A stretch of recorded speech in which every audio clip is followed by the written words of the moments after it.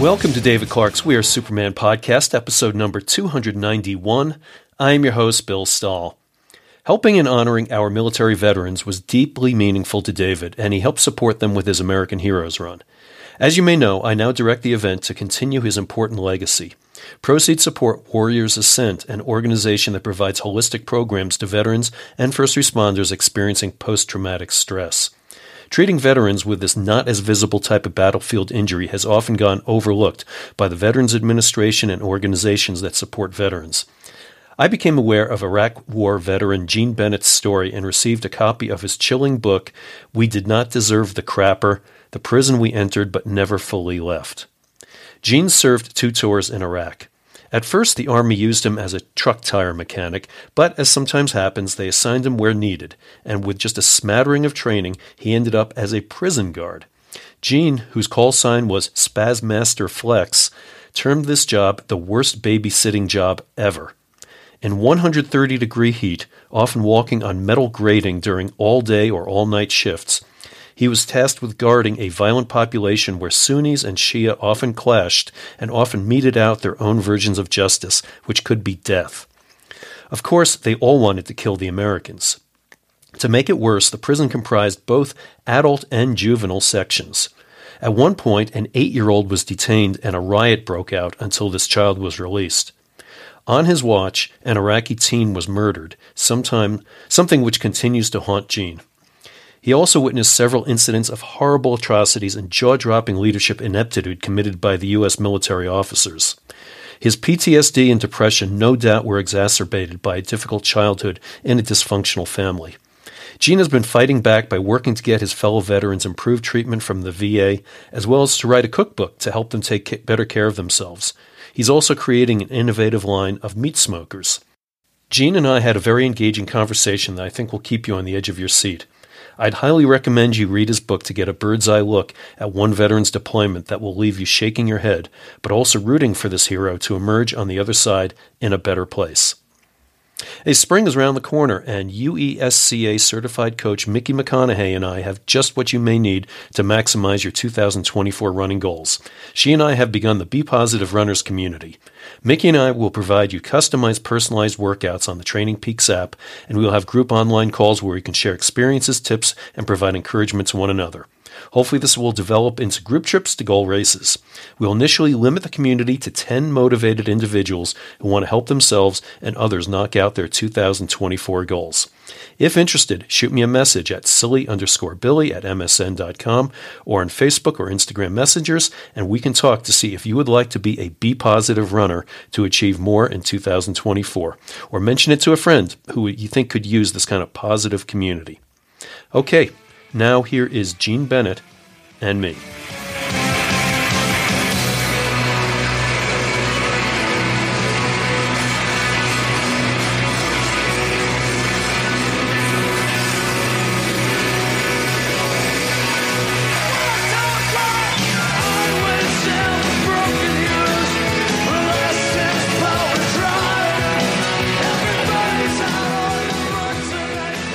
Good afternoon there, sir. How are you doing? Oh, I am just ducky, dude. I'm good. All right. Well, it's good to talk to you here from Salisbury, North Carolina, which is kind of out in the boonies northeast of Charlotte, eh? Yeah. About half. Well, if you drive like a maniac like I do, it's about a half hour. If you drive sensibly, it's about 45 minutes to an hour. All right. Well, don't be like that guy who just got nailed by the Colorado State Patrol recently, who apparently he gets on TikTok and makes these videos. He was doing 150 miles an hour, made it from Colorado Springs to Denver in 20 minutes. Of course, dumbass goes and posts it, and guess what? They picked him up. Oh, yeah. That's why this generation will never be what we were. Yeah. Yeah, not the smartest, right? No. Well, good. 150 miles an hour, that's not bad. It's not bad. Yeah, but yeah, he was on a motorcycle, weaving in and out of traffic, and creating all sorts of havoc. And I mean, it's nice to see you can make it from the Springs to Denver in 20 minutes. I guess I know I've alive and in one piece. Yeah, I mean, barely a plane can do that. So yeah. Well, good. Well, hey, this is really exciting to get a chance to meet you here and everything. You've just come out with a book here. Actually, I should probably hold it up for the camera here. called "We Did Not Deserve the Crapper: The Prison We Mm-hmm. Entered But Never Fully Left." Yep. And uh, it is a big book, but I sat down and I was snowed in on Saturday, so that's when I plowed through a lot of this. And um, it was we were just talking off air. It was certainly graphic. Mm-hmm. Details a lot of a couple tours in Iraq that you had, Mm-hmm. well as your upbringing and all the. Yeah. I would say you've had your share of what would I call it? Dysfunction, I guess, Yes. Yes. throughout your lifetime there between Mm-hmm. being the things you were exposed to by your family to Mm-hmm. not just exposed to in the Marines, but a whole lot more. Mm-hmm. You were neck deep in it and beyond. Yeah, that actually, the thing about that was my editor, my first editor, he told me I put that one story at the very end of the book about my childhood, waiting for my parents, sitting at the front window in the living room. Right. I just put that at the end of the book. It was only 264 pages at the time. He's like, I need more content. I need that. That's some of your best stuff right there. I'm like, but he didn't give me any lateral limits or anything. He didn't give me any rules of engagement, so to speak. So I just went hog wild. That's where the rest of it came from. Because he never gave me any rules of engagement. So I just went hog wild, assuming he needed more and more and more content. And that's where a lot more of the collaborations came in. Yeah. Whenever you write a book, if you're going to end up collaborating, it's gonna fry. You're going to become the project manager you don't want to be, because you've got to edit stuff. You've got to constantly revisit interviews. Right. And here's the thing I'm going to share with you guys: if you're going to be a writer and you're ever going to collaborate with people, listen to me very carefully at what I'm about to say. When you interview people, not only can you not censor them, you have to actively discourage them from censoring themselves, and your active listening skills need to bump up a level. Your active listening skills need to peak. You need to have your absolute best active listening skills humanly possible to get the most raw, authentic content from their brain into a notebook or a laptop. I'm telling you that you need that, or you're screwed. Right. From a content standpoint. Well, I mean, that's the basic premise of journalism, which essentially, when you're interviewing somebody, that's what it's all about. And, one of the biggest problems in society in general, even, is when people are having conversation with you, most people are thinking, well, what's the next thing I'm going to say? And Yeah, that's the wrong approach. I mean, what you got to be thinking is you got to absorb what that person is saying and be able to respond appropriately to be able to continue the conversation without like, oh, this is what's important to me. dude, active listening as a skill is dead in this society. It is dead. It's like Latin. It's like Latin in college. That's the only place it's alive. You know what I'm saying? Right. It just is. And all we can do is just try to have the most basic conversations with people and try to lovingly, without strangling them, explain the concept of listening actively and not censoring people. Yeah, That's all we can do. absolutely. And as a book editor myself, Gene, to me, it's your story. So it's not for me to interject. I know your editor said, "Hey, you need more content," but it's not for me to tell you what content. I want you to tell the story, basically. Right. So Right. I think that's fair to not have rigid rules of engagement. I mean, there might be some. I mean, they at least have to give you general direction, Like a guidepost, a guide. Yeah, we need guideposts. Yeah, absolutely. How difficult was it for you? I know a lot of authors who have told me, especially, because I'm in the ultra endurance field, a lot of people tell me it's as tough as running an ultra marathon to be able to spill your guts, especially when it's a memoir type of writing. Well, here's the problem with mine. It wasn't just my story. Yes, it was. I had one of my guys who the Wyatt Earp character says it's your book. And I'm like, no, it's our book, because that guy literally, by the time I was done interviewing him, he was having body convulsions and crying. And I'm like, if this dude's strapped, he's gonna PTSD the whole damn house. So yeah, when you're interviewing people as a part of your book, because what happened was it went from me getting information from them as confirmation to collaborations where they were fully in the book as characters. Okay. That okay. It probably would have been easier had I not had a stroke. Apparently, because when the IED that went off in that MRAP ambulance episode that you read about, Yeah. that's the one that rattled my eyes and my sockets, and it rattled my colon and my gut. Yeah, you talk about Okay. everything rattling. I mean, it was Yeah, I got rattled really good. So that stroke didn't help matters any, for one, and for two, I lost count of about 10 people I collaborated with in the book, between the guys in Baghdad and the my family members. My aunt in the book, Ballbuster 6, literally the day it came out, you need to take this back and you need to re-edit this because it's offensive. And I'm like, too late. I got an engineer buddy. I'm like, can you please, and bend away from me to reach through the phone screen and choke the hell out of my aunt? Oh, I wanted to kill her.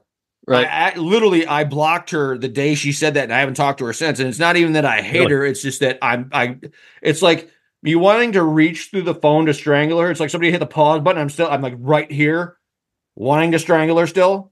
Yeah. But yeah. So it's one of those things. It's going to stretch you to your limit. It's good because there's a constant revising and re-interviewing element to writing a book. Then you've got to find somebody who's going to edit it who will be dispassionate without gutting it disrespectfully. Okay. And yeah, that's a cat here. I'm like, I saw the tail. I'm like, what? Yeah, there's a tail. As long as she's not on the soundboard, that's all that matters. Nope, she's happy on my lap here. This is all right. Good. Keep her there. After Babe Ruth. So yeah, and I don't have a formal education in writing. I just write conversationally. It's what everybody likes, anyways. Right.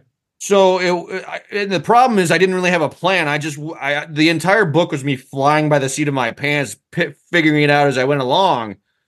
So it was probably, I'm not saying it was as hard as combat from just a sheer difficulty standpoint, but the stress of getting it right probably aged me 10 years. I'm not even joking. I'm not joking. It's an undertaking that you need to brace yourself for, and you'll be half dead spiritually and emotionally and mentally by the time you're done with it. Well, when writing about stuff like that, I can imagine. Yeah. Yeah.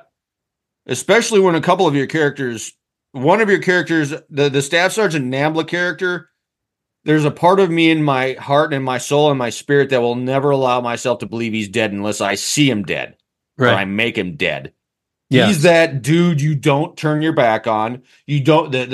He's the uncle that the family doesn't leave the kids alone with. He's cuckoo for something a whole lot more potent than Cocoa Puffs. Right. So yeah.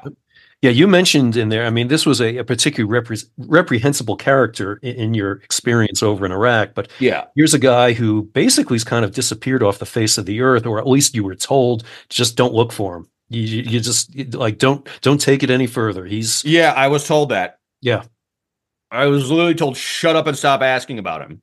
Yeah. So tell folks listening, like, what was if you can capsulize it, because obviously if you went through the your whole description, Nambla, we take up the whole podcast. But yeah, just give an overview of Staff Sergeant Nambla. Yeah, Staff Sergeant Nambla. He was the really, really super smart guy. He was evil as hell. He was he was perverse on a level I don't even want to. I couldn't accurately, or I couldn't describe without changing the rating of the podcast, so to speak. Right. He was that dude that would activate your limbic system, that savage part of you, the fight or flight part of you. Yeah. He just activated that part of you. He was so evil. He was the guy nobody ever turned their backs on, but he was super intelligent, so it's kind of confusing for you because it's like he's super intelligent, but dude gives me the creeps. He walked up behind me after the investigation because they put him. You don't put NCOs on water runs and stuff like that. You just don't do that. That's something you delegate to the E4 Mafia. Okay. Right. He walked up behind me and he dragged his hand across my entire backside, across my tricep, across my mid back, and he just looked and like I felt a shiver run up my spine that I've never felt a shiver so violent run up my spine, and I wanted to kill him right then and there.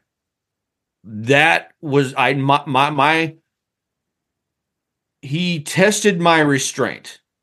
Okay. He tested my restraint on a level I never thought would be tested. If you want to get spiritual, yeah, they always say God, all those fire and brimstone preachers say, that you're a sinner and this, that, and the other. He tested my restraint as a sinner in a couple of different spots in the book. Yeah. Like, I've never been so tempted to kill someone the way I was tempted to kill him. Right. I mean, I would not shoot him because that would be letting him off easy. That's how much I hated him. And it's taken me years to not hate him. If I had to give a progress thing, I was at 100% when I came home. I would just kill him dead 10 ways from Sunday, not shooting him. Like, violent, barbaric, I'm talking like Viking Blood Eagle evil. Yeah. Yeah, just Google Viking Blood Eagle. You'll see what I mean. And now I'm like 52% shoot him, or 52% kill him from rage, and 48% I'll use the term threat assessment, because he is cuckoo for something a whole lot more. He is cuckoo for Cocoa Puffs for sure. Yeah. But now it's a lot more, okay, this dude's nuts. Just for the greater good, he needs to be put down like Cujo should have been put down at the beginning of the movie. There you go. There you go. That's my assessment of the Staff Sergeant Nambla character. Okay. Hey, I want to come back to Staff Sergeant Nambla a little bit. Let me just step back real quickly here, because the listeners are probably like, well, what the hell is he talking about here? Let's describe, first of all, the fact that you had 2 tours of Iraq. Basically, you were a mechanic who suddenly got, and he kind of, your book kind of starts off talking about your second tour specifically. So that's the one where Nambla and some of the other characters, Mr. Pink and Mr. Orange, and these guys came in. But the second tour, you were told the Army needs a prison guard, and you got sent over to one of the most screwed up environments you can imagine. So tell folks a little bit more about that and what that was all about. Okay. The 5 most horrifying words a soldier will ever hear is the needs of the Army. Right. Which is, we're going to put you where we want to put you, and you're just going to get the hang of it. That's the end of the discussion. Yeah. Okay. The second deployment was the second deployment was so bad, it made the first deployment look like a deployment to Qatar, which is that's where we would take R&R. That's where the Air Force dudes go when they want. Oh, I did a combat tour. I was in Qatar, and everybody and all the Army guys and the Marines would laugh at them. Dude, this is where we take R&R. You're that soft. We get it. Right. It's cute. Yeah. No. The second deployment was so bad it made the first deployment look easy. Yeah. And I went with that one first because I was never originally I was only going to write about part 2, and that was going to be it. Yeah. But all the collaborations made part 1 it made it so big I had to separate part 2 from part 1, or I had to separate it out somehow. Right. So it became part 2 was about the second juvie murder. Part 1 was about the first juvie murder. And all the collaborations that came out of it kind of broke off into their own individual stories in part 3. My inner perfectionist was half out of his mind because it got so out of control. I had to separate it out. Right. But with the Staff Sergeant Nambla character, he was originally Jag. And it's one of those things where the only thing everybody in the internment facility agreed on, we wanted Nambla crucified. Like, if we could go get across, dig a hole, get a post hole digger and dig a hole, put it and literally crucify him in front of the whole internment facility, we would have done it. Yeah, we hated him that much. The reason for the name Staff Sergeant Nambla was from the Hillbilly Thor character. He first suggested it, but everybody really wanted to name that anyways. Yeah. Okay.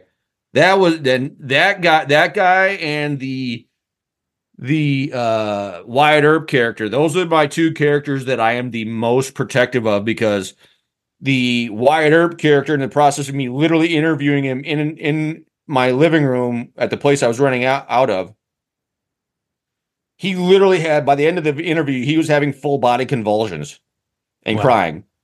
Like, I'm like, oh my crap, he's gonna lose it. If he's strapped, he's gonna PTSD the whole damn house.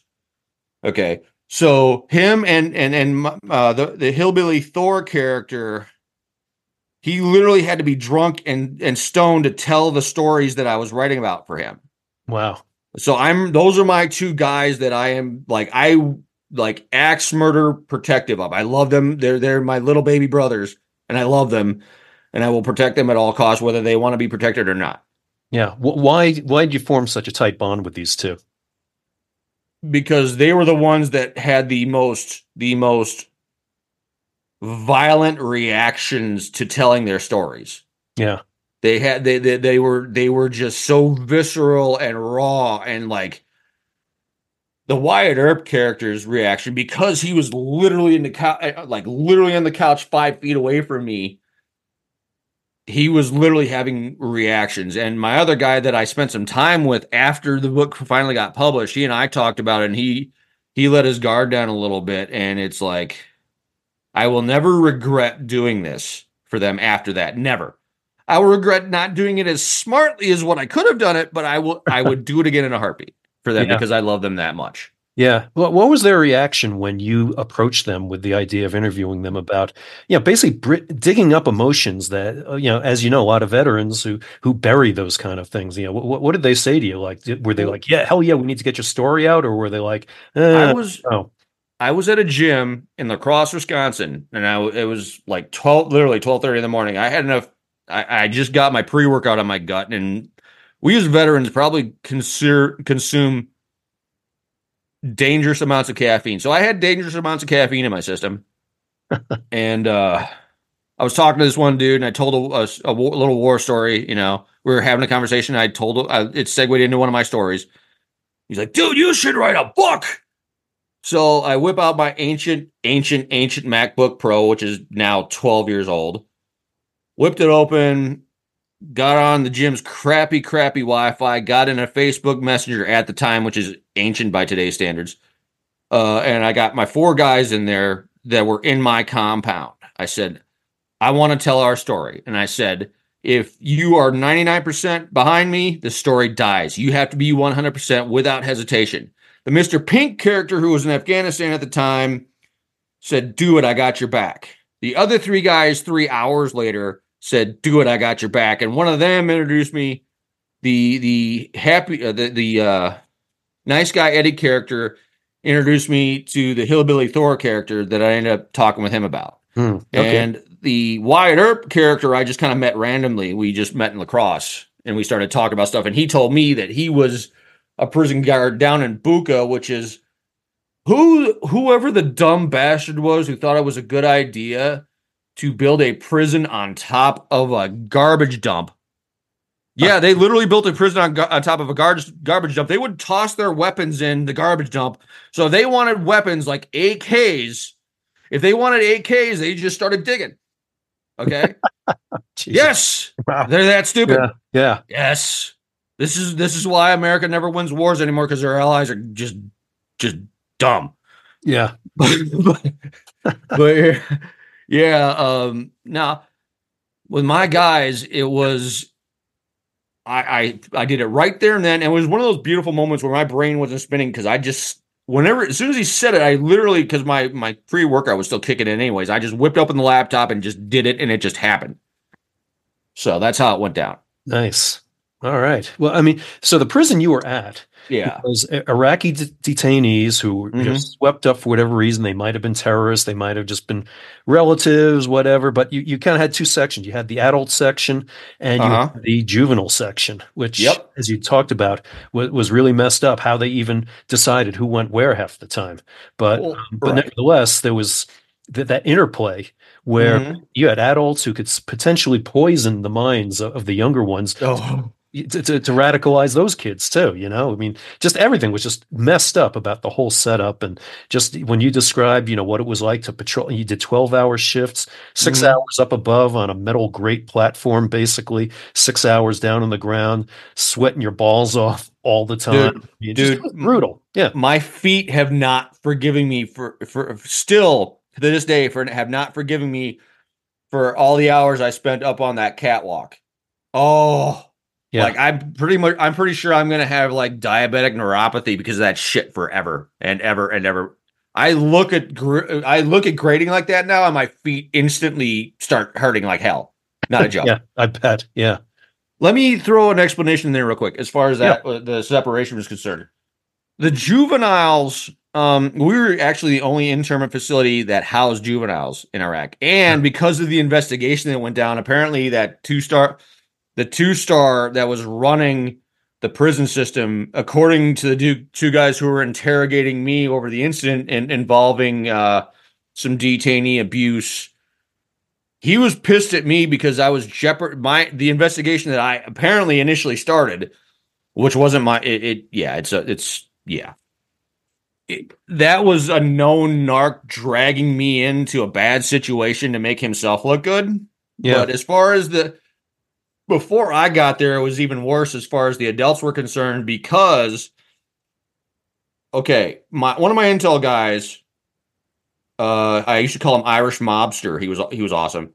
He hated Paul Bremer because one of the first things Paul Bremer did, it's like in Nazi Germany, everybody was Nazi because it was kind of mandatory fun, so to speak. Being a part of the Ba'ath Party was compulsory. It was mandatory fun. So what's the first thing that dumb bastard did? He fired everyone. He caused that. Yeah. My intel guy would, if he was alive today, he would tell you that dumb bastard caused 90% of the problems, occupation problems, post, invasion, post whatever. So all the Ba'ath Party guys and your elite Republican Guard were getting arrested on purpose to get thrown into the prison system to hide because they weren't really segregating them properly. So the prisoners were getting a first-rate education, a first-rate prison education before we finally started weeding them out. Okay. And the prison I was in was a minimum security transition prison from it was either minimum, like a minimal sentence, like almost county jail, or they were being sent to more heavy security prisons, Oh, okay. So I was in this transit because there were all it was concertina, and it's not barbed wire, it's not razor wire, it's concertina wire. All these turds on the news calling it razor wire, it's concertina wire, you mouth breather. Anyways. Well, is there a difference, or is it just it's terminology, really? Yeah, but okay. I'm just I'd like them to at least make a half-ass attempt at being correct and using terminology. Because fair enough. Yeah. Anyways, no. There was one incident that I found horrifyingly funny because there was a kid. Here's where things get horrible. You want to talk about separating people out. Forget the whole Ba'ath Party hiding in the prison system before they were properly segregated. Oh, no. Here's the funny. Apparently, we blew up everything in Iraq.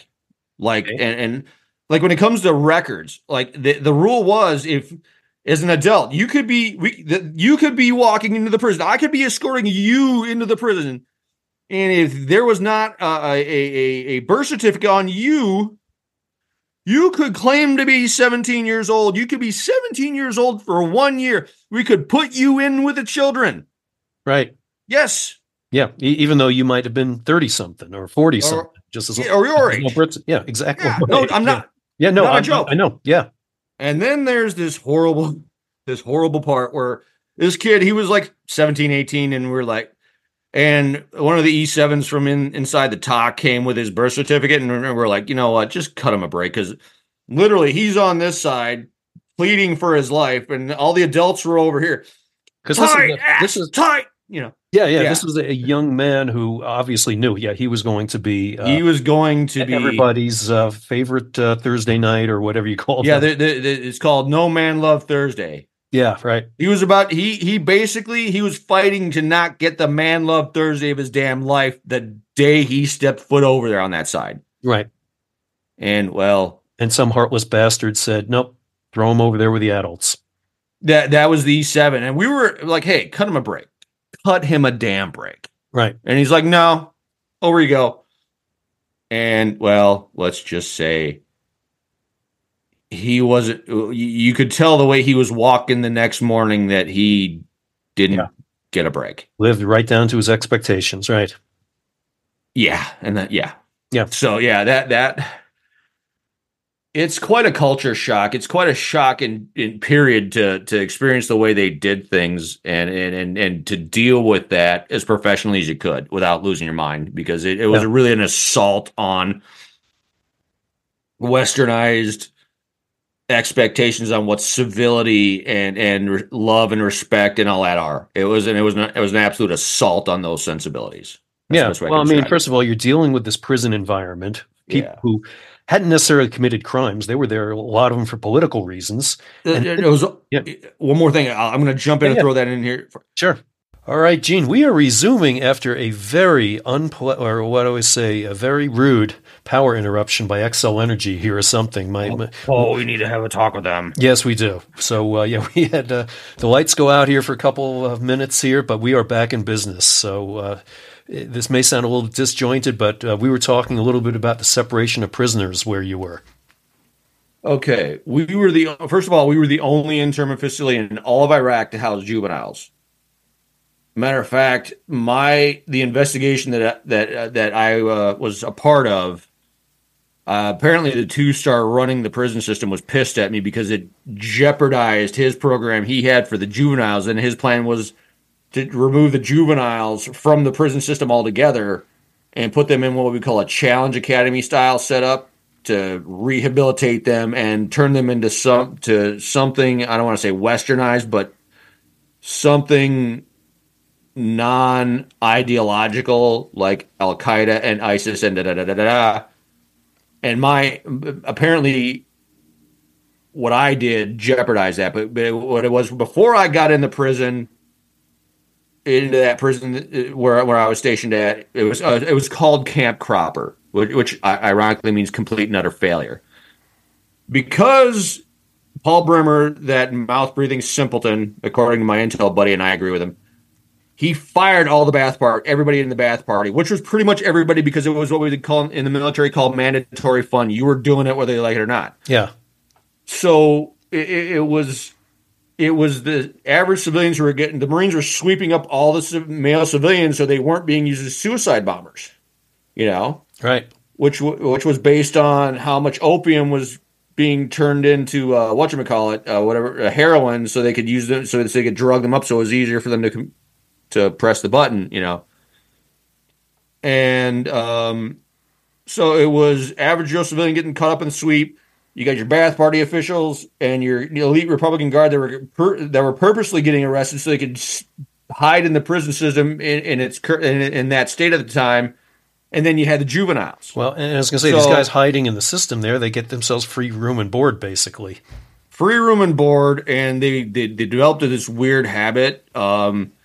They made two products. One we approved of because they were less likely to beat each other's asses because we called it Tainer Hooch. And then they had Tainer Yogurt, the most disgusting. They basically, you got those little cups or those little apple juice boxes, right? Yeah. They drank all the apple juice out of them. They opened the top up. They'd put yogurt in it for the Tainer Yogurt, and they basically let it go rotten, and they drank it, and they got sick because they're dumb. Plus, if they would get sick, they would stay in the prison longer. They collect more money, and they get to live, reasonably in reasonably air-conditioned environment, yada, yada, yada. They were just chilling. Yeah. The Tainer Hooch, they do the same thing with a box, but they put fruit in it and let it sit and ferment for a couple of days, and they get a nice buzz. And if they were getting a nice buzz, they were less likely to beat each other's asses, so that's the one we encourage. Right. Go ahead, get buzzed as you want, as long as you're not beating the crap out of each other. Okay, sure.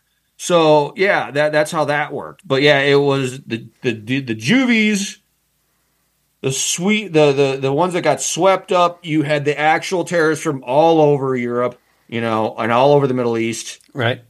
And then eventually they weeded out the Ba'ath Party officials into what we affectionately referred to as Compound 5. And I could never write about Compound 5 because anytime I ever tried to talk to anybody about it, they were like, I sign an NDA, shut up and stop asking me about Compound 5. But yeah, that's where Saddam and Tariq Aziz, by the way, a practicing Catholic, kind of mind-blowing, Yeah. and all the other high-value targets were. That's where a lot of your Ba'ath Party scientists and your elite Republican guards ended up at, I think. All right. So yeah, that's the rudimentary separation. Yeah. As far as and just for listeners, Tainer is what you called the detainees. Yeah, we called them detainees. Yeah. Tainer was just a belligerent way of calling them detainees. Right.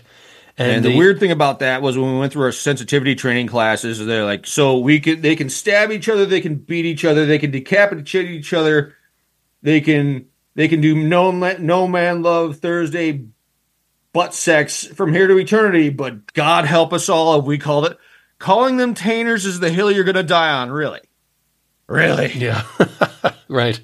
And I was trying to get thrown out of that. I tried everything I could to get thrown out of those sensitivity training classes, but they wouldn't throw me out. And it's like, how belligerent do I have to be to get thrown out of a sensitivity training class? See, I think that was the point. If you were belligerent, you needed the sensitivity class in their mind. Yeah. Yeah. I suppose. Then the juvie section went up to age 17, and I think the youngest you said was maybe like 12 or something. 8. Holy crap. 8. Yeah. So 8-year-olds behind bars. I'm sitting there. They're walking this kid, and I'm like, oh, hell no. No. And we're all, okay, here's the thing. Here's where it's bad. The moderates who never say squat, they never say squat. And the first thing we said to them as soon as we saw the kid, this was not our idea. This is not our idea. We're against this as much as you are. Don't blame us for this shit. Pardon my language. That's good.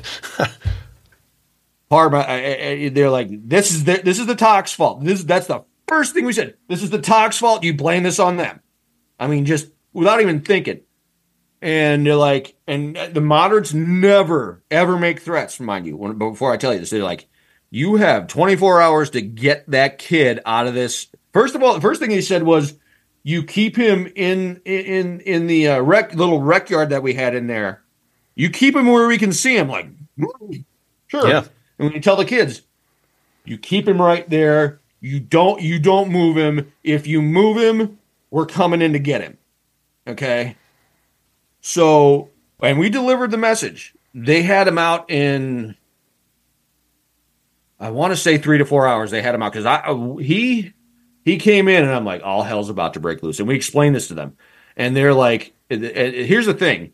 The Sunni and the Shia never, ever riot together.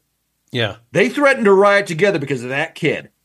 He was 8 years old. He was in there 3 to 4 hours tops. Right. And we're like, it's like, that's pretty much between that and the 2 juvenile murders. That was where the real separation between the talk and the compounds really came from, because it's like, you can't be that stupid. You cannot be. We're like, we're screaming at them from the top of our lungs to not do this, things like this, and all of the problem was that was the third written in blood policy that pretty much killed any kind of working relationship between the talk and the compounds. Yeah, and specifically Compound 3, because we had juveniles. Yeah. And just for listeners, TOC stands for Tactical Operations Center. Yeah, basically. Yeah, the higher ups. Yeah. The brass. Right. Exactly. So, what you already had prisoners who hated your guts. If you were to walk in that compound, they would just murder you if given the opportunity. And then on top of that, though, you had the Shia, Shiites or whatever we want to call them. Shia, the Shia works. Yeah, exactly. And the Sunnis who, wanted to kill each other. A lot of people in this country, I'm not sure if they understand the distinction there, that a lot of people think they're just all Muslims, but you have like Sunni Saudis and Shia Iranians who hate each other. And that's kind of the genesis of it, is deep down, those two sects hate each other like crazy. And you're guarding both of them altogether. Yeah, and the thing about that was, I'm still trying to find this out. We not only did they have every American soldier, once they were boots on ground, Saddam Hussein threw a generic $10,000 hit on every American soldier. It's just generic. You kill an American, we give you $10,000. Yep. Okay. In the prison, we had a separate list of 10 soldiers that had I don't know what the bounty was. I'm pretty sure I was on the list. Mr. Velvet Red, he was one of my team leaders. We were kind of competitive. He was the pretty boy and I was the ornery prick. My attitude was, as long as I was higher up on the list than he was and I had a higher bounty than he did, I didn't care. I was happy about that. And I'm going to get my guy, in the book he's Mr. White, I'm going to get him to find out who had the higher bounty. As long as I have the higher bounty on my head than he did, I'm good. Okay. And here's the thing, no. Yeah, they hated me as much as they hated him, and I was only there half the time. So I should be, by that metric, I should be higher on the bounty list than he was. Yeah, you did a good job of earning a higher bounty, as you described. Oh, yeah. And the thing about that was, the Sunni could riot whenever they wanted. The Shia had to really work hard to really plan out their riots. And the problem was, we had one prisoner. His name was Angry Speaker. He was down in Buka, and I swore, as God is my witness, if I were to find out who transferred Angry Speaker from Buka up to Cropper, I was going to beat the brakes off of him, because here's the problem with Angry Speaker. He was able to trace his family lineage directly back to Muhammad. He was untouchable. Yeah. In the prison. Right. As far as detainees getting him. The reason I'm always going to have a love in my heart for Mr. Velvet Red, Angry Speaker, because he was as bulletproof as what he was in the prison, he got really arrogant and he got really complacent. And Velvet Red was my guy, dude. I loved him, but I still wanted to be on a higher on the list than he was as far as, bounties. But yeah, Angry Speaker was not done negotiating with Velvet Red. Okay. He grabs his arm, and Velvet Red, he said, "Oh, that's a bad idea." He reaches around, grabs his arm. Now he's in you got the two big main fence posts, and there's about this much of a gap, just enough to get your shoulder through. Yeah. He yanks his arm. Velvet Red yanks his to where his shoulder socket is all the way wedged in between the two fence posts. Ooh. And Angry Speaker proceeds to eat an entire 3-pound bottle of pepper spray. And then he gets thrown in the solitary cage. Yeah. And by the way, Velvet Red had been recording offenses and just marking people's names, and they didn't know it, but they were on the waiting list to get in the solitary cage. Waiting list, great. And so Velvet Red throws Angry Speaker in the solitary cage. We're gonna riot, and you're like, go ahead. I was the bad guy. I was the enforcer. I was Spaz Master Flex. I said, go ahead. We've been wanting to adjust your attitude. And then they shut up. And then they threaten again. And I'd be like, go ahead. We want to adjust your attitude. Then they'd shut up. So yeah, it was like thunder and lightning us. It was so much fun. Considering how dysfunctional it was. Yeah, I was going to say fun in a very perverse, sick way, right? Yes, it's called gallows humor. It's how you cope. Yeah, it's a coping mechanism. Yeah, and that's a good point. And speaking of coping and such, the two of the bigger incidents that really kind of led you to have to find ways to cope, I guess, was the two teen-tainers who ended up getting murdered, sort of on your watch there, and We don't have to go into. One of them happened on my watch. Yeah. One of them happened on another guy's watch. I got to make that distinction because good. that one was the first one was easy for me because that kid got himself killed, but my buddy Mr. White had messed his head up because it happened on his watch. Yeah. Oh yeah, we've been talking to each other about that for a while. It because he was my team leader and he was a professional the way he was. He would never admit to me for years that it hurt him, but he finally during the collaborative process admit that it hurt him.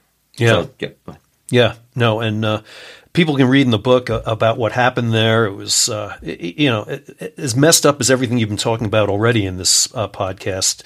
Just the crazy shit that happened over there. Let's fast forward, if you wouldn't mind, Gene. Because we could talk about your experiences over there forever. I mean, heck, the book is 400 pages. There's an awful lot of, you're talking about just the crazy, crazy crap that took place. But for years, it took you a while to be able to kind of work your way through a lot of what happened over there, and before you started turning a page, I guess you might say. So kind of describe for us, if you would. I'm sure listeners would love to hear more about how you processed all that. Well, here's the problem with the second Juvie murder. It happened on my watch. Okay, first of all. Yeah. So I took it personally. And the thing is, what it did was, it's like an engine block that grenades, where it just, you'll have a piston, like you'll have a connecting rod fly out of the block and embed itself in a brick wall. And, Yeah. It destroyed my confidence in my ability to make decisions because it's like, it happened on my watch for one. The kid who killed the second juvenile was being recruited by the Takfiri, who are basically the Muslim equivalent of atheists and anarchists. Yeah. They are cuckoo for something a whole lot different than Cocoa Puffs. And let me give you a little, just an idea how bad it is. If the Wahhabi and the Salafi are the religious ruling class of the Sunni side of the House of Islam. They run the Sunni side of the House of Islam. Their attitude is, and I quote, "It's our world, you're living in it, convert or die." Okay? If they had a choice between shooting a Takfiri and a Yankee infidel, and they only got one round left, they're shooting the Takfiri. That's how hated the Takfiri are on the Sunni side of the House of Islam. The Takfiri were going after the kid that killed the second juvenile.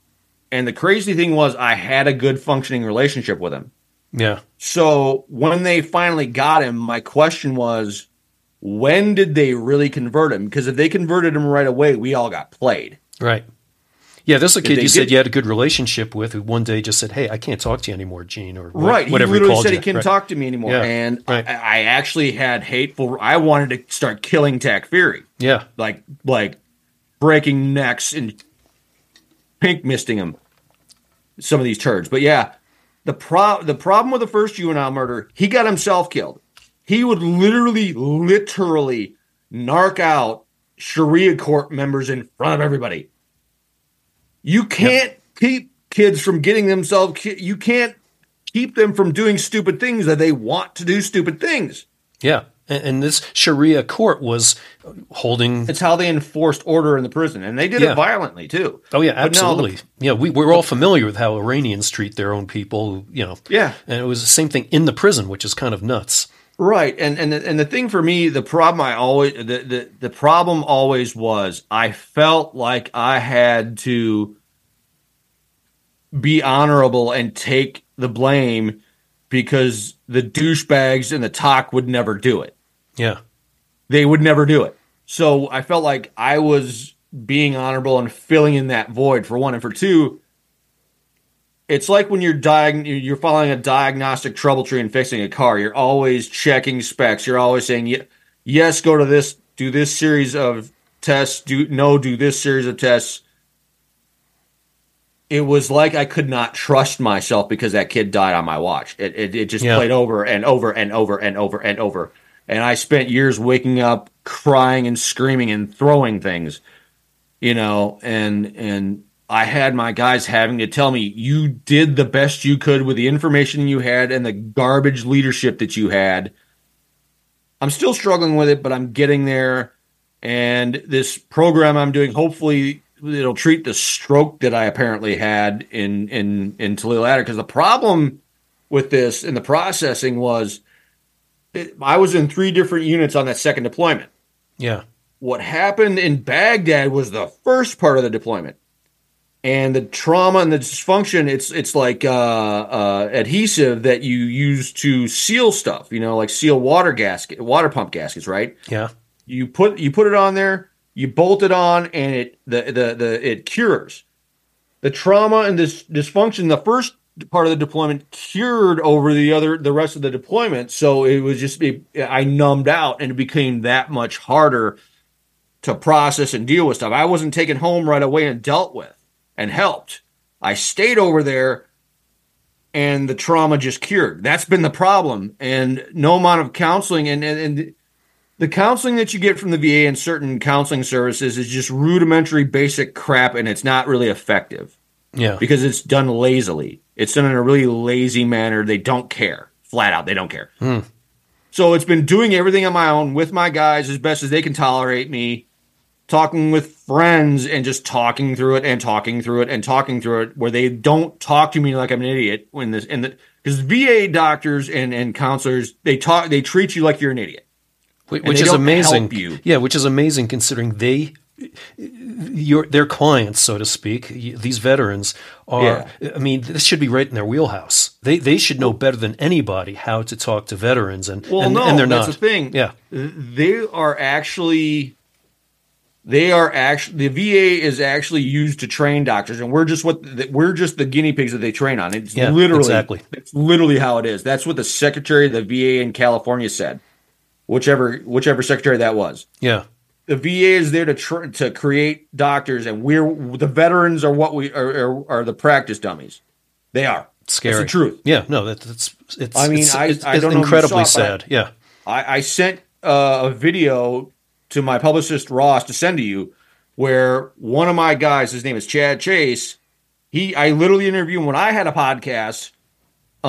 He literally told me that his VA doctor said, if you're not going to listen to me, you just need to kill yourself. And he prescribed him enough morphine to kill himself. Jesus. Literally. What the hell? So, yeah, as far as the processing part, I'm on my own. All of us as veterans who have been downrange and been through that level of trauma, essentially we're on our own because the VA does not care. They're too stupid and lazy to care because they know we're a captive audience, so to speak.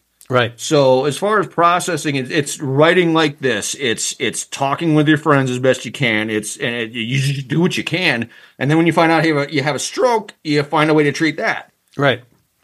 So yeah, we're essentially on our own, and I'm just working through it and working through it and working through it in the most slow, painful process possible. Because I'm on my own. The VA is worthless. Yeah. If they were worthless, that would be an upgrade. So there you go. Right. Okay. Perfect. So you had this stroke supposedly in 2019 after having been discharged, and what was it, like 2015? It was either I don't think it was in 2019. Okay. They said it was a really old stroke. Oh, okay, yeah. Which would have been in the book. It was the EFP. What I think it was the EFP that blew up outside of a little base called Fob Delta. Yeah. Okay. We violated and that's in the book. It was the brand spanking new MRAP that had, wait for it, functioning air conditioning. It had functioning air conditioning because it was an ambulance, so the patient had to be kept reasonably cool. Yeah. So because we didn't have any patients in it at the time, we just took cardboard pieces and redirected the AC into the front where we were. But yeah, so what happened with that was the EFP, we stopped, somebody stopped in front of, because I'm at the ambulance is almost completely at the back of the convoy, okay? Right. And we violated a cardinal rule of the convoy where you don't stop outside the front gate, but we stopped outside the front gate. The IED/EFP goes off. Yeah, and you don't stop because it makes you a target. Yeah. Yeah, you're a sitting duck. Right. So it goes off.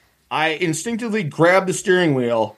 It rattles my eyes and my sockets, and it rattles my colon and my gut. It just literally, I felt literal inside my body vibrating sensation, and my eyes were just rattling in my skull. Okay. So that's our theory on when the stroke happened. Yeah. So, yeah. All right. Gotcha. Yeah. Horrific. And but I was literally disoriented for like 15 to 30 seconds, and we needed it anyways because we weren't moving anyways. yeah. But I was disoriented all to hell. And you go talk to a medic, and the typical response is, take a knee, drink water, and take Motrin. That's their. You could have the bubonic plague and thermonuclear irradiated crabs from the crotch of Godzilla, and they tell you to take Motrin. Right.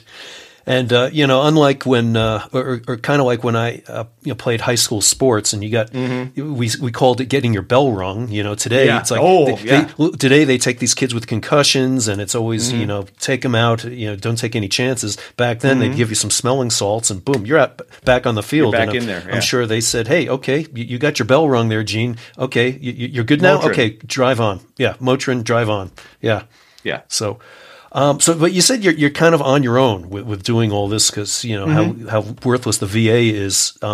You've taken a lot of other positive steps in your life, though. You were telling me off air before we got started here. Yeah. Well, the thing about it is I'm taking the positive steps because two of my guys, one guy who's a fellow veteran author, and he literally autographed it. Oh, never mind, it's in the closet. He literally autographed his book. He said, "Hurry your ass up and get your book done." Right. And the other guy in the book, he was Mr. Blonde. He had beaten bone cancer sometime before 2019, right. Roughly 2018, 2019 timeframe, I want to say. He caught COVID, and it brought back his bone cancer for a rematch. And he said to the VA, the mouth-breathing simpleton VA doctors in Boston, I want to say, he said to them, I don't want to do chemo. I want to go holistic. They chemoed him to death. Really? Okay. So, and my other guy, the way he died, it took him 3 weeks to find his body, and he even did a TED talk on suicide, but there are certain people in the situation who would never allow me to say that because they thought it would make him look bad. I would literally walk around La Crosse, Wisconsin with him while he talked with me about his suicidal ideations, but we can't talk about the fact that he may have committed suicide because it took him 3 weeks to find his body. Whoa. Okay. That's messed up. Well, and that's the thing. That's the part of the problem with the veteran community is you got certain members of the Gold Stars and the Spec Ops community that they walk around like Karens and Kyles who think they're the prom queen and king, and they can do whatever they want and they can disrespect whoever they want because they're Spec Ops and Gold Stars. You can't tell them a damn thing. They're like the Wahhabis. It's their world and we're all just living in it. And they crapped all over my friend. They crapped all over me. So everything I'm doing is for my guys. It's for my guys. And to help the veteran community the way I did it, but smarter. And it's also getting it properly published. Once I find a proper publisher and I can get it worked out, it's all going to be atonement for my guys because I did not get the book published before they died, and I can't live with it. I've never been able to live with it. It's killed me. It is killing me. Yeah, brutal. Yeah. So, yeah, there you go. Yeah. So, you mentioned in the beginning of the book how, the point behind the book was obviously, the civilians in this country who don't quite understand what is going on. It sounds like you got dual purposes though with the book there. Oh yeah. Or maybe more than dual. Part of it is a little bit you're exposing some of the shit that took place. And I know a lot of people, you hear about, having each other's backs, band of brothers, all this other crap. You've probably taken some shit on some level from some higher ups who are saying, Gene, you can't talk about this. And I get that all the time because the brass want the dog and pony show because that's all they're capable of. They're capable of doing the dog and pony show. They're capable of, following what orders they're given, and they need them and they need the romanticized version of what we are. The dog and pony show, we march, and then we come back, and it's like there's nothing wrong, and I've always been the guy who says the quiet part out loud, but I'm just likable enough to not jettison. You know what I'm saying? And hey, you're Homer Simpson there. Yeah, right.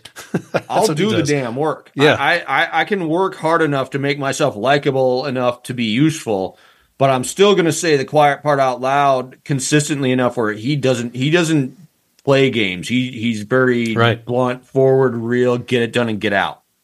So all this stuff I'm doing is for my guys that are struggling, who don't want to be subject to the dog and pony show, where like in the church, it's like you're trotted out on all the patriotic holidays, and in society we're trotted out on all the patriotic holidays, and they throw some coupons at us and they throw some discounts at us, and hey, have a nice day, blah blah blah. Right. That's it.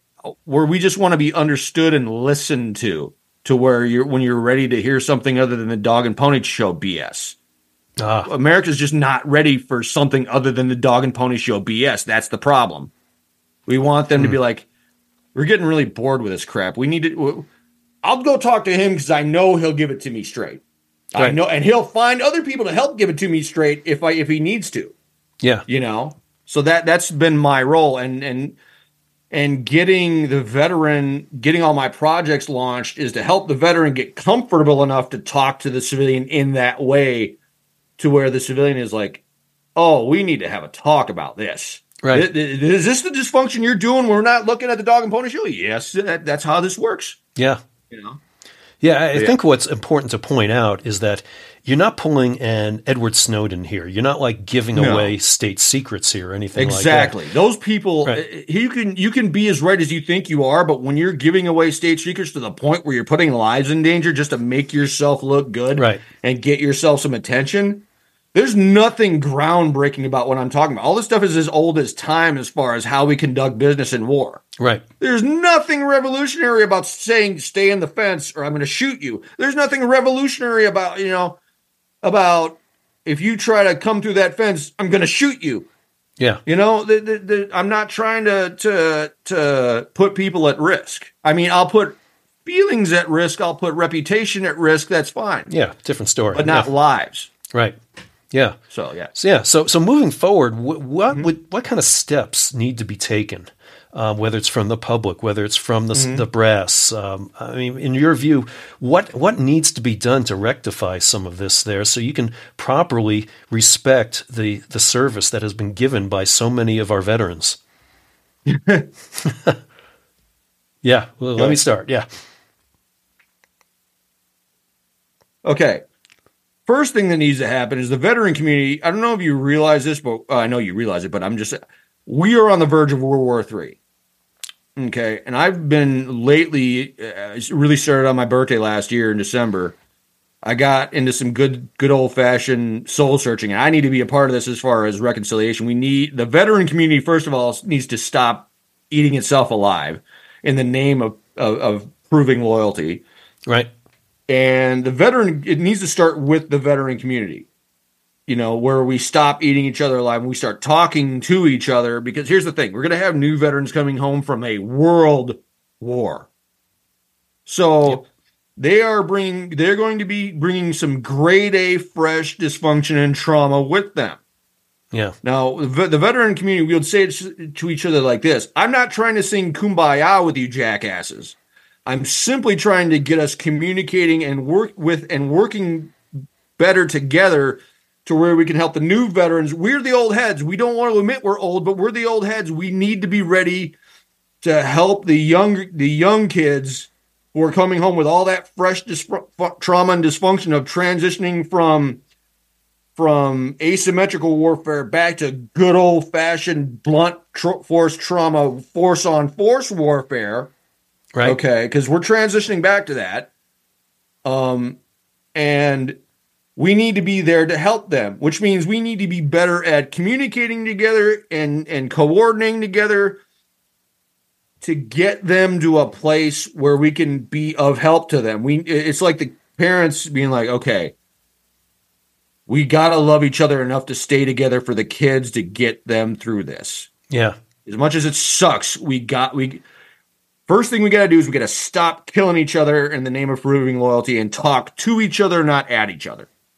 Okay. Sure. Second thing we got to do is we got to sit down and have a talk with the civilians and say, this is how it really is when you're not being distracted by the dog and pony show. I am currently working with my congressional veteran liaison to present a proposal to where we're just going to turn the VA, I'm going to turn my care into modularize my own personal health account, my own personal insurance account, so I can just take it wherever I want. Oh boy, man! I'm making them hate me enough to their word, to their where they're willing to listen to that. And what? Yeah, it's going to have to take the ultimate in radicalization, if you will. I'm going to say this. Yeah, I'm going to say this. Yep. I'm going to say this. Okay, whatever committee chairs Veterans Affairs, here's my solution. Here's how I want to do this. Okay, you take every single member of that committee, you strip the entire committee of their oversight. If one of them lives in New York, we're going to get every committee member is going to get their own C-130. I'm not joking. Listen to me carefully. Okay. Every member of that committee is going to get a C-130, one of those old ass, and I'm going to make them do combat drops so they're barfing their guts out by the time they land. Right. Okay. If there's a committee member in New York, he is being sent to the worst shithole hospital VA hospital in Arizona. Okay. Or whatever. Yeah. They will be stripped of their insurance. And I'm going to, the direct order I'm going to give these doctors is treat they have no influence. They have no power. Nobody in the Congress can act on their behalf or exert influence in any way, shape, or form. Okay. Right. And you will say to them, you were to treat them as disrespectfully and stupidly as you would treat us veterans who are screaming at you to give us quality care. And I guarantee you, they'll kill off half of that committee. Yeah. Just out of criminal neglect and apathy, they will kill off half of that committee. You ship that Congress person, man, woman, individual as far away from their sphere of influence as humanly possible. Yeah. Hell, I'd ship one of them off to Hawaii. You know what I'm saying? Oh, that's too nice. Have you seen the cost of living in Hawaii? It's horrible. That's another story. You ship them as far away from their sphere of influence as possible. You strip them of their authority. You strip them of their insurance, and you tell the doctors you treat them the way you crap all over them, the way you've been crapping all over the rest of us as veterans. And once the VA has killed off half that community, you bring them back together. Okay, we're putting veterans who have been in the system in their place. And then you start making recommendations. Right. Okay. And then what I would do, honestly, destroy the VA destroy the entire healthcare system. You convert every single veteran's account into an insurance policy. Now, I've got a couple veteran guys I used to talk to that, leave mine alone. Well, now I really want to screw with it because you demonstrate that you don't care about the rest of us. As long as you get your good care, we can die and you don't care. I know one guy I could say it to his face and he wouldn't even challenge me because I'd pound him into a pulp. But anyways, no, it's time to destroy it, turn them all into. Okay, here's the key: we have to turn them into insurance accounts that the public will accept. That public position because I've been damn near bankrupted. I've got friends who have been bankrupted by the VA. Like when I went through my diabetic coma in July 2019, my Wounded Warrior Project guy got pissed off because we submitted all the paperwork properly with more than enough time to spare. They literally started coming after me with, I lost count at $65,000 worth of bills, which they ultimately pawned off on the state of New Jersey because they couldn't come after me. So make them insured, like however the Cadillac care that the Congress is getting, you set it up like that for us. Right. Well, and you talk about pawning it off onto New Jersey. I mean, in a way, they need to maybe take that whole VA package and roll it into something that already exists and upgrade it. It's called Medicare now, but you need to upgrade it from that so that it is something that is something people want. Obviously, it's not just that; it's what the doctors in the other healthcare networks will actually accept because. Like literally, I had one bill I had to pay, and they told me the VA flat out said to us, "We won't pay it. Put it on him." So Yeah, they've literally done that. So Yeah. it needs to be something that the rest of the healthcare community, as far as insurance accounts, will accept. Yeah. So basically, we need to find out how the congressman's those Cadillac healthcare accounts are set up, and we need to set them up exactly like that. And if we have to strip every single member of Congress of their healthcare, I would not be heartbroken over that. I don't Promise think you I wouldn't. I don't think 99.999% of Americans would care either. So, Right. I mean, I'm always amazed when I hear that Congress actually has their own health care plan. It's like, Dude. what the hell? Yeah. You know what they had when they started, like way back when the Congress was first formed? No. All they got was per diem, Yeah. like for food. Right. That's all they got. Yep. And now they give themselves performance-based raises. Right. Well, find me a servant that give themselves raises that are no. It's time to strip. We just need to strip them of everything and go back to per diem. Yeah. Forget that and term limits. Strip them of everything and take them all the way back to per diem. Yeah. No, and we definitely need term limits on. I mean, when you hear about some of these guys who've been in Congress for 30, 40 years, it's like, come on, man, you're not here for any service purposes, but that's a whole nother discussion we could have. So, okay. And what else would you say needs to be done from there? Okay. What we need is a lot of cross collaboration within the veteran community in the sense where there's a lot of okay, I'm going to mention the VFW and the American Legion. I've got a guy who's a post commander. I've got guys who have. We need to develop a left seat, right seat ride to where the older veterans and the younger veterans are talking to each other. I'm a GWAT guy. My dad's non-vet. I got a buddy who's GWAT, but he's a few years younger than me, and we got the younger kids. We need left seat, right seat ride in the VFW and the American Legion where we are talking to each other and understanding each other. We need that because here's the thing. I'm down in North Carolina. My dad's up north. There are times his PTSD and my PTSD don't mesh at all. Okay? We need to work on that simply because we're dying with the non-vet set up the VA. The civilian did what they do. No offense. The civilian did what they do best. They ruined it because you either got veterans that hate, you got civilians that have a romanticized idea of what we're supposed to be, like Greg, who was in the National Guard, or Jerry, who was in North Korea. No offense, you civilians don't have a contextualized idea of what we are, so it's this romanticized idea of what I'm supposed to be. No, you talk to me and understand me. And then the other thing we got to work on is we got to work on the dependents, who are in the veteran community as guests who have kind of Linda, Becky, Karen'd their way in. Yeah. And they start acting like they own the place. We need to grab them by the collar, walk them to the door, and be like, come back when you fixed your manners. Yeah, exactly. So it needs to be a lot of conversation where we get back to some basic. Remember when I said that active listening is dead as a concept? Yeah. We need to take the shock paddles to that and bring it back, like now. Yeah. We need active listening and not bludgeoning each other to death in the name of proving loyalty to make a comeback, like right now. Because again, it goes back to, I'm not trying to sing Kumbaya with you jackasses, but we need to work together to get things fixed on a fundamental level. And because the kiddies from what's about to become World War III are going to be coming home again with fresh dysfunction and trauma, and we're not even close to being ready to deal with it.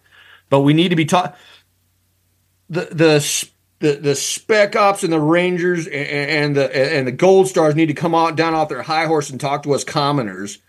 The civilians need to just shut up and take notes, and the Pogues need to maybe not. I'm as combative as they come. I'm what's called the Pogue, people other than grunts. We're the ones who support the infantry. Yeah, either directly, indirectly, whatever. Spec ops and the Rangers and the SEALs and all them and the Gold Stars need to come off their high horse. The Pogues need to stop being so arbitrarily combative, and I'm guilty of it. I'll own that. That's fine. Yeah. And we need to sit down, and the civilians need to come in and sit down and shut up and take notes. And when you talk to somebody, there's two ways you speak. You either speak as a master where you know, or a student where you need to learn. Civilians, your students, get a notebook and a couple of pens. Because I'm going to do what I do. I'm going to say the quiet part out loud, and I'm going to piss people off to get the conversation going and get people pissed off to where we get the angry stuff out of the way right away, and then we get to the sobering part where we figure out how we're going to work together. Nice. So there you go. Yep, you got to have the rabble rouser for sure. Yeah, they're front and center. How are you going to continue rousing the rabble, so to speak? I'm going to get my projects done first. Okay. I got to get a new manuscript laptop because I'm not trying to start old. I'm not just trying to It's going to be I got to find a way to get the book republished. I got to talk with my publicist about that. And yeah, that's going to be a painful conversation. I got to get my new manuscript laptop because I'm going to be, besides getting the book republished, I'm going to do a part 2, which is going to be a lot of short stories, a cookbook, a writer's guide. So I'm not doing those 3 on a 12-year-old laptop. No, not going to do it. Yeah. And then I'm going to get to the brick oven smoker because the plan is the cookbook and the brick oven smoker have to be paired together because what's going to happen is the cookbook gets you I'm in my room right now. This is where I isolate the hardest. Yeah. Okay. The cookbook will get me from my room into the kitchen, which is that way, into the kitchen. The smoker gets me from my kitchen out of the house. And yes, I will rant. I have a rant against the pellet smoker. The pellet smoker from a therapeutic standpoint is dumb. It is flat earth stupid. It is a fire and forget weapon. Fire and forget weapons do not treat PTSD. You have constant monitoring and not being in the house and not being in your own head treats PTSD. Right. Okay. So I'm going to get that part done. Okay. What's the point behind the cookbook and it helps you treat your isolation, and it helps to rebuild your confidence and basic skills because when you're downrange and something traumatic happens, for me it destroyed my confidence and my ability to make decisions. So I'm rebuilding my ability to do something basic in the process of rebuilding my decision-making abilities. Because I don't trust them right now because that guy died on my watch, and I always felt like the blood was on my hands because I thought my battalion commander was the most honorless, bloodless, soulless piece of subhuman crap I've ever met in my life. And she never had the balls to come to me and say, my leadership was written in blood, and you took the hit because I'm too honorless, bloodless, and soulless to accept the blame. I'm sorry. She doesn't have the guts to say that because she's a coward. Yeah. All I'm going to say is she not only did not lose rank, she picked up rank. Really? Jesus. Oh, we've all got all my guys. I mean, I could see the smoke coming out of their ears from where I'm living. They were so pissed. Yep. I'm still pissed about it. Like I'm not saying I ball up my fist and cold cocker, but I would be tested. God, insult to injury like crazy. I mean, because you're the one who took it. Right. Yeah. You got reamed for it. Yeah. Back to my projects will be, this is my contribution. What did you do? What are you doing? Right. Who are you collaborating with? Who are you working with? What are you creating to actually be helpful? And how can we put this stuff together to make it something workable for the new guys coming back? They can, because they need, when you come home from a deployment with trauma, the healing process needs to begin immediately at the latest. Yeah, you bet. The longer you let it go, the more numbed out you're going to be, the harder it's going to be. And I've been walking around with an undiagnosed stroke for 17 years now. They did not know I had a stroke until this last December in UCLA. Yeah. So, yeah, I mean, who dropped the ball there? And now the VA will blame me because they're I'm not going to say what they are because Ross told me not to use curse words, but you get my point. Right. So, yeah, we need to start with each other. The civilians need to come in and like, hey, we're just going to sit over here and we're just going to take notes, and then we'll come to you with the notes, and you can help us modify the notes, and then we can go yell at the VA for you. We can. Okay. Yeah.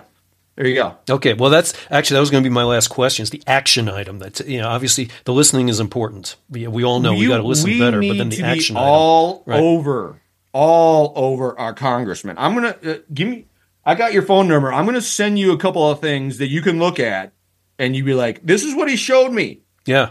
This is what he showed me. And if I can get, I interviewed a guy named Lewis. I met him. One of my female friends, who's an actual genuine friend of the veteran community. She's female. She's a civilian, but she's awesome. She said, "You need to talk to this dude. I think he's going to commit suicide." I called him up. I don't know how to. The only thing I figured out how to do was I said to him, I says, "All right, what kind of handgun do you have?" He says, "Like, I got a revolver." I says, "Where is it?" He says, "It's under my chin." I says, "Okay, can you move the cylinder out to where the rounds fall out?" And he's like, "No, I won't." Oof. I says, "All right. Okay. Will you put it on your lap so I can at least have a conversation with you where I'm not picturing it under your chin?" Yeah, no kidding. He did that, and then I talked him down. Yeah. Oof. Then he went into the VA. He was in the VA hospital parking lot. Oh, he went in, and they sent him home. What the? Yeah. And if I could find that interview, you can watch him having mini seizures every 60 to 90 seconds while I was interviewing him. Good God. Wow. And so, you can go armed with that and like, what are you doing to fix this? Let me answer the question for you. Nothing, because I'm talking to my veteran guys and they're saying you're less than worthless. So, yeah, that's what we can do. And I'm doing this for all of these guys that nobody's helping. And my problem is sticking up for my guys in the process of publishing my book. When I went from writer / protector of content to author / marketer, by which, I mean, I couldn't market my way out of a paper bag if I didn't have a stroke, if I weren't walking around with stroke symptoms. But I had stroke symptoms, and it's like I couldn't market my way out of a paper bag, period. So that's where I got in trouble, because all the people I pissed off are waiting for me to make my life hell. So, yeah, the plan is get these guys. We need to get these guys in a place where we're helping them in a way where we're collaborating with each other to at least having a functioning relationship where we hate each other, but we can at least work together. Right. Nope, that's fair. I mean, that's the problem with discourse in this country. I mean, you can be on opposite sides. You don't have to hate each other necessarily. You don't have to call each other names, but you got to find a way to compromise so you can make some progress here. Again, active listening needs the shock paddles, needs the defibrillator paddles taken to it if we're ever going to get, to where we're actively listening to each other. Yep. That's what it is. We need to bring that back like yesterday. Yeah. Good. Well, Gene, this has been awesome. And not only talking to you, well, first of all, reading your book was quite the privilege. Talking to you is even greater privilege. I love your passion for what you're trying to do. I hope listeners take it to heart and follow some of your advice. Let me ask you, where can people get this book right now, or is it this right is just now? It's on Amazon. That's the old cover. The new cover. I'm going to send you. Okay, go to Amazon and look up "We Did Not Deserve the Crapper." But I'm going to send you the link. I'll send you the link so you can order the new one, so you can have the new one. Perfect. And I'll send you that link. But go on Amazon and look up "We Did Not Deserve the Crapper: The Prison We Entered But Never Left." Okay. By Gene Bennett. Yes. By Gene Bennett. And I'm still working on getting a publishing thing done to where it gets published properly, because I have to atone for my guys. Yep.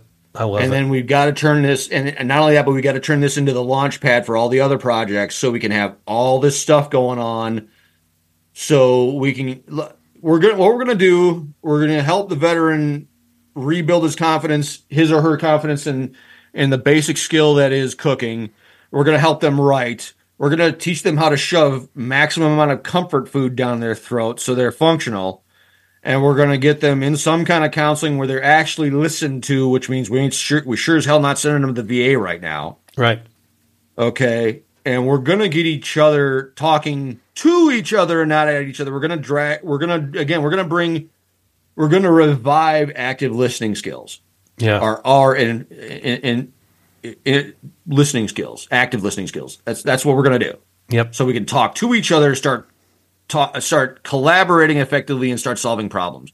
Because we need to do it for us, and we got fresh trauma and dysfunction on the way in the way of World War III. Yeah. There you go. Yep, I love it. That's great. Good summation right there. Aside from the book here, Gene, where can people find you out in the social media world or online? Whatever? I am Mickey Severson on Facebook. I'm going to get off my dead carcass and get my Instagram back up and running. I'm on X right now as Mickey Severson, but I haven't been on there in a while.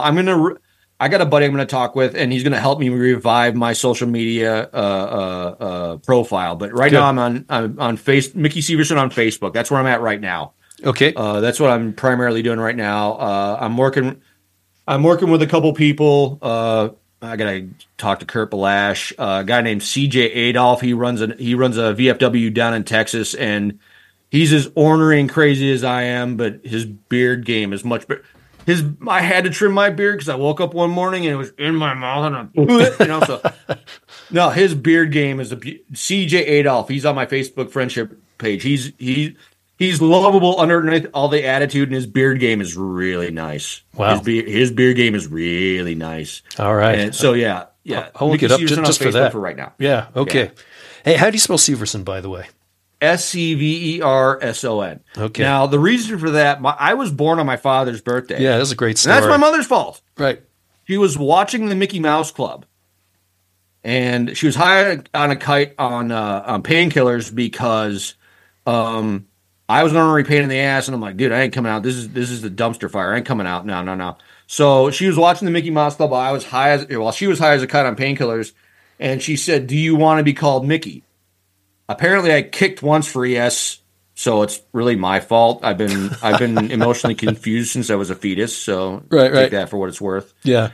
So that's how that happened. Yeah. And my mother's side of the family hates my father so much they only called me Eugene twice in my entire life, and it was when they were pissed off at me. Yeah, right. So yeah, I've always been Mickey because Gene is bad, pain in the ass, did something stupid, did something wrong. Mickey was when I was good. Yeah. So, yeah, it was. I've been confused since I was a fetus, so there you go. Fair enough, yeah. And it was great in those days. That's what they would do to moms is just load them up with painkillers. In my mom's case, I guess she smoked a pack of cigarettes in the delivery room when I was born, so that's what was done back then.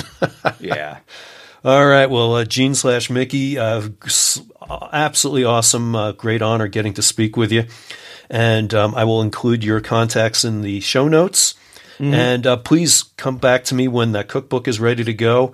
Whether you need an editor or you just want to get the word out about it, please let me know. I want to get the word out, and I want to see if I can find a secondary publishing option that's not like Amazon, because Jeff Bezos, based on what he did to Rings of Power, I'm not surprised at how piss poor Amazon KDP has been for me, because you have to basically have a full-on publishing team to get anything done, and Jeff Bezos, again, because of Rings of Power, I know now why. I literally went on X and I literally tagged them both. I'm like, dude, just sell Amazon KDP to Elon Musk and let him fix it, because you're clearly too stupid to do it yourself. So, yeah. Well, but that's a story for another time. Yeah, I was going to say, I don't know about any of these guys in that I'll power. be back on with a cookbook, the writer's guide, a possible volume 2, a possible firearms for dummies guide from an old friend, from one of my friends that's in the book. Yeah. And once I get that whole, at the very least, once I get the cookbook and the brick oven smoker done, I'll be back on with progress reports on the other two. Awesome. Well, I'm looking forward to it. Me too. It was an awful lot of fun to read this first effort of yours here, and I hope a lot of other people take up the offer here to read it as well, because it is very eye-opening, if nothing else. So thank you so much for your time here. This has been, like I say, a great honor. Thank you. You bet. What can you say? This man has seen and gone through a gauntlet of horrors, but it's awesome to see how Gene is pulling himself back up and trying to bring other veterans up with him.